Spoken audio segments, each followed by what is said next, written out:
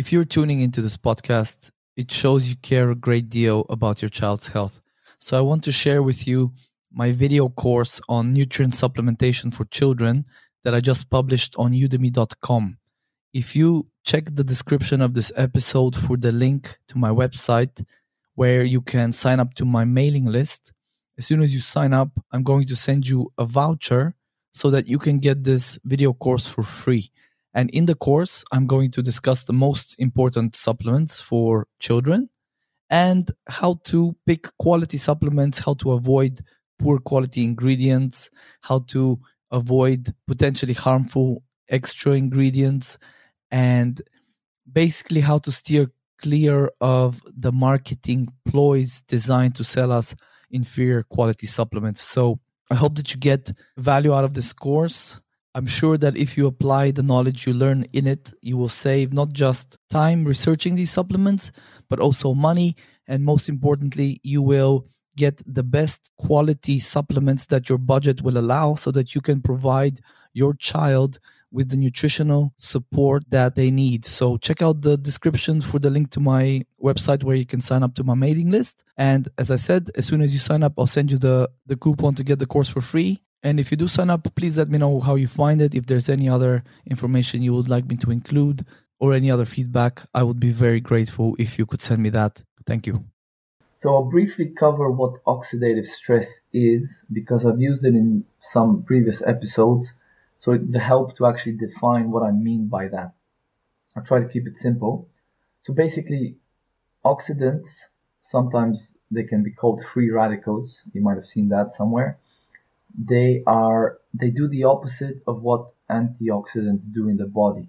So oxidants cause damage and antioxidants protect against oxidants, right?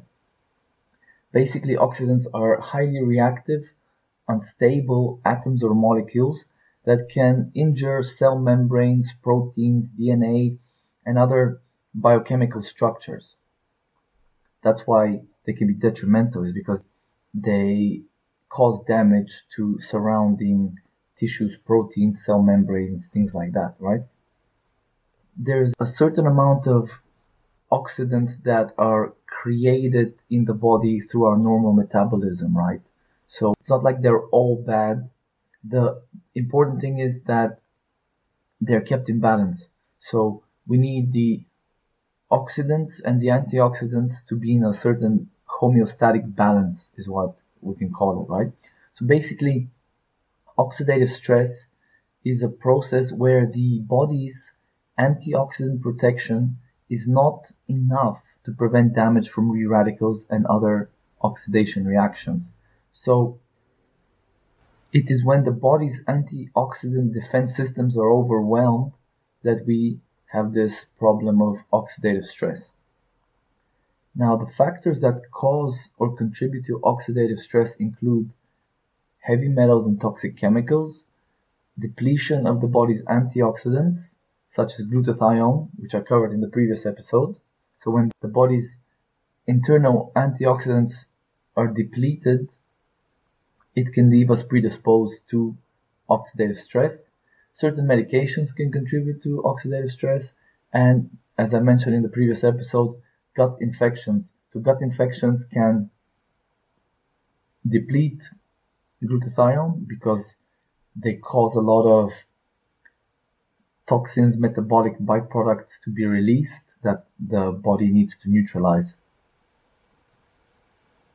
So aside from damaging important proteins and structures in the body, oxidative stress can induce inflammation and it can cause the premature death of our cells. It can cause mutations in our DNA and it can even be cancer promoting, right? So point being is we need to do as much as possible to reduce oxidative stress in our body. Now, when it comes to brain cells, they're especially vulnerable to oxidative stress because their membranes are made of polyunsaturated fatty acids that oxidize very easily.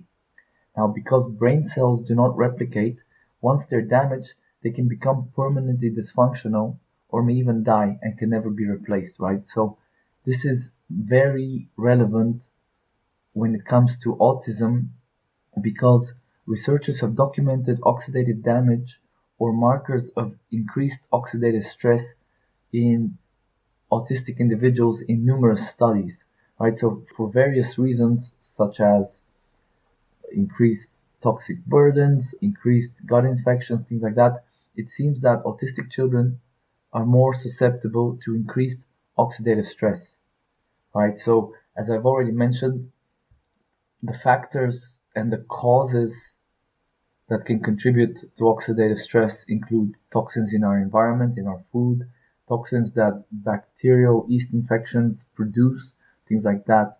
So the important takeaway here is that you need to reduce all those factors, first of all, as I keep saying. You need to reduce if you're a child, you need to find out if your child has a gut infection or yeast overgrowth or bacteria or parasites or whatever causing dysbiosis in the gut.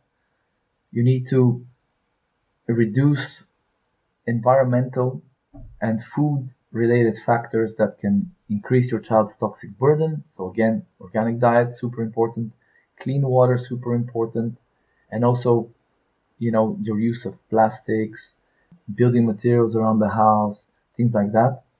Reducing that is super important. So, and this goes on to things like what washing powder you use, what fabric softener you use.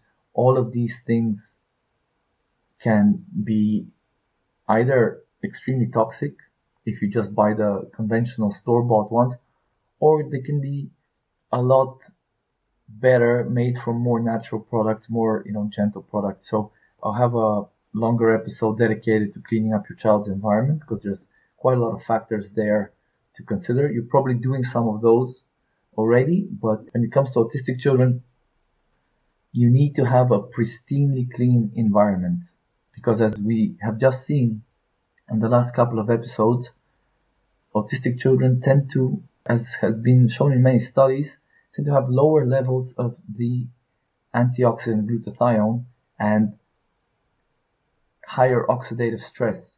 So this is, from both sides, a bad thing, because you have lower antioxidant levels, which means you are less able to cope with increased oxidative burden. And then on the other hand, you have increased oxidative burden, which could be because of the low glutathione or the low antioxidants, but those antioxidants became low for a reason. So whether that is insufficient intake from the diet or increased, as I said, heavy metals, toxic chemicals, whatever medications it could be, certain gut infections, things like that, right? So that's a little primer on what oxidative stress is. It is a term I'll probably be using occasionally, so it's good to have some frame of reference of what I'm talking about. I hope that you found this episode helpful, and I hope to see you on the next one.